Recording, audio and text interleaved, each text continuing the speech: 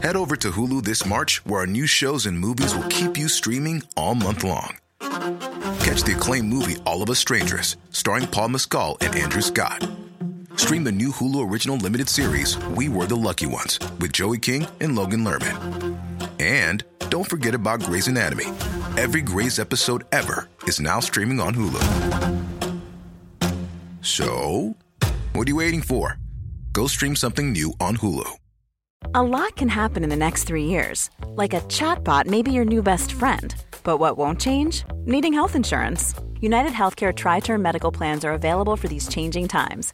Underwritten by Golden Rule Insurance Company, they offer budget-friendly, flexible coverage for people who are in between jobs or missed open enrollment. The plans last nearly 3 years in some states, with access to a nationwide network of doctors and hospitals. So for whatever tomorrow brings, United Healthcare Tri-Term Medical Plans may be for you. Learn more at uh1.com.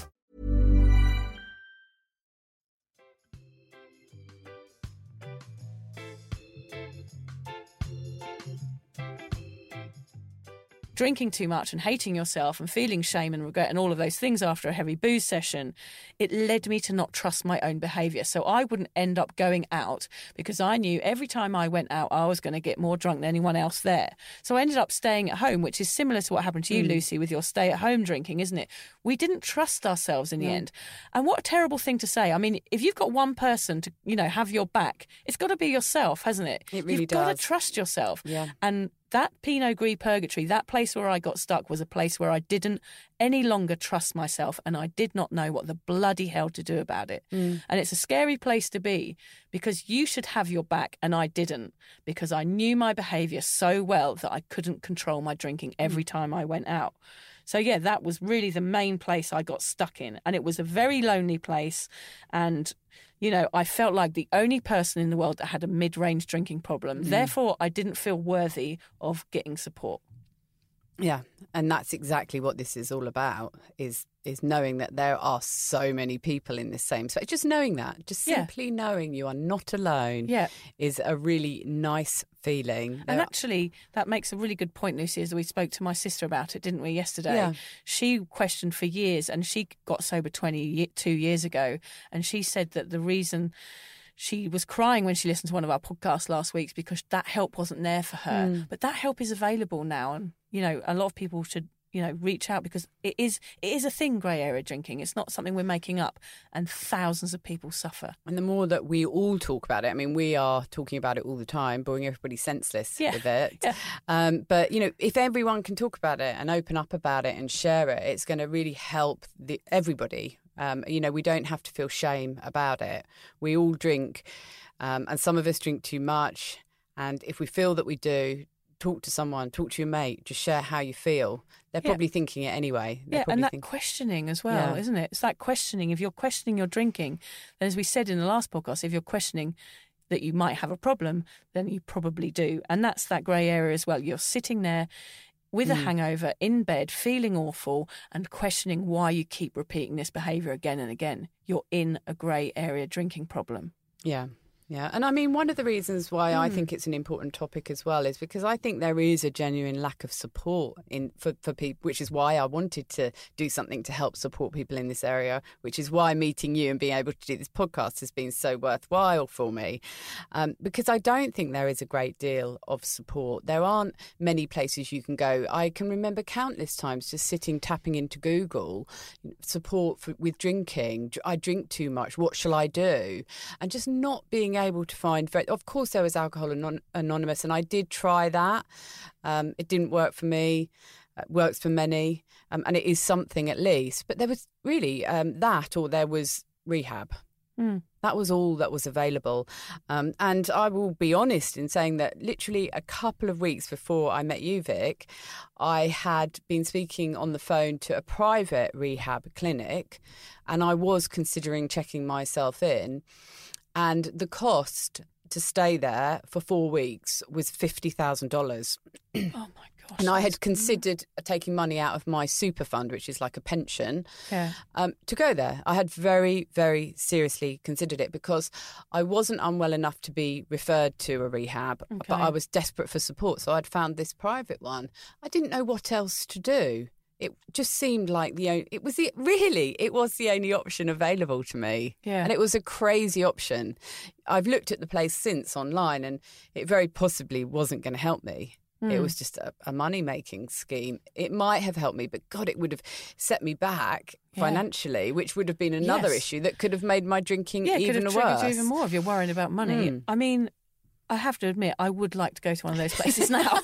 If anyone wants to give us some donations, me and Lucy can go off to like a monastery in Tibet for a year and come back and tell you some stories. Now that sounds like a plan. Yeah, or go to, the Amazon jungle and lick toads' backs. Yeah, and we do ayahuasca.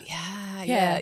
Well, any kind of retreat really appeals. Yes. But it just, and this one was actually fairly near to where I lived as well. So it just, we need to go away you need to get away, don't you? I mean, it is good to do a retreat or something like that. I mean, and we are going to talk about later, you can get referred to the doctor for treatment and things like that. So there are other things. You don't have to pay $50,000 and go into a private rehab. There are loads of options nowadays. And it's funny you should say that, Vic, as well, because I've been going to the same doctor's surgery since I've been in Australia, which is nearly 13 years. And there's a couple of GPs that I see there, and they both have known that every time I go in, they say, how's the drinking? Yeah. They've known since I got to Australia that I was struggling, and they have both referred me to different people, and I never found anyone who could help me. No one on my level. Yeah, it does take time, though, to get the right help as well, doesn't it? I mean, that's what we're going to say.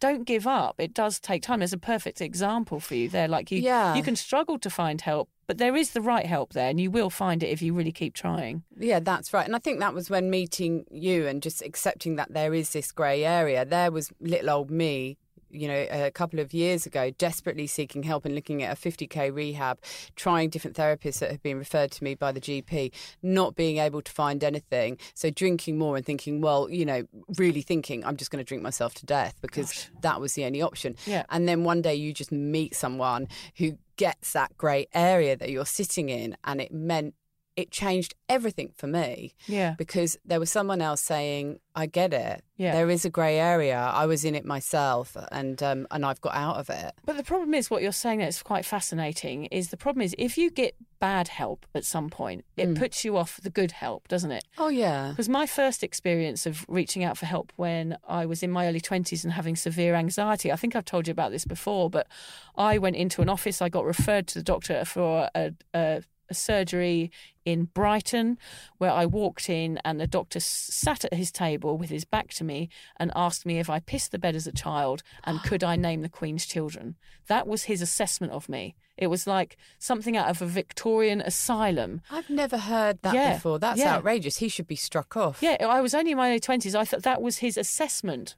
Did you wet the bed as a child? I think I said yes, I probably did. But where's the relevance? Well, I think he was testing whether I was mad or not. And if I was, could I name the Queen's children? I was like, no, because I don't give a fuck about the royal family. Like, I'm a teenager, for God's sake. Yeah, I don't care about the royal family. Like, what a weird thing. And then he was ticking boxes as if to say, all right, she's mad. I walked out. I was like, and I didn't go and see another doctor again or a therapist or anything till much, much later on in my life because I had a really shit experience. I left there crying. I remember getting on the bus and thinking, no one's going to help me. Yeah, and I suppose that's what can happen. It sort of cemented the fact that, okay, well, I obviously don't have a problem. No one's taking me seriously. So then you just spend another few years drinking heavily and getting further into that sort of addiction of drinking until you have to get completely desperate and try again to reach for support. Exactly.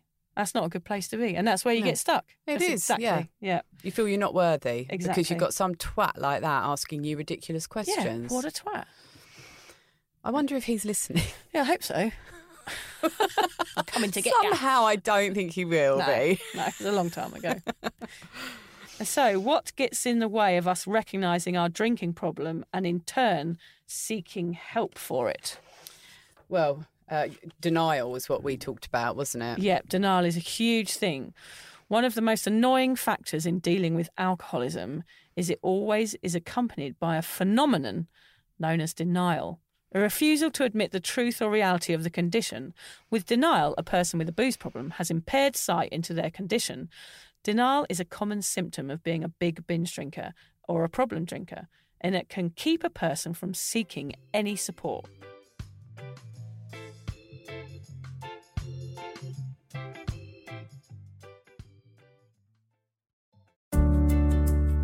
Hi there. I wanted to tell you about a podcast that I think every single one of you will benefit from. It's called Therapy Works, and it's hosted by me, Julia Samuel. I'm a best-selling author and psychotherapist.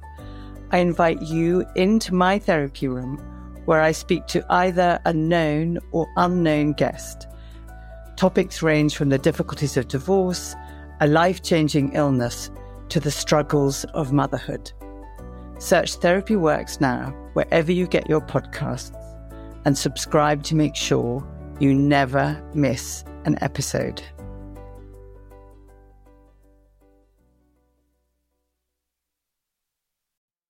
So,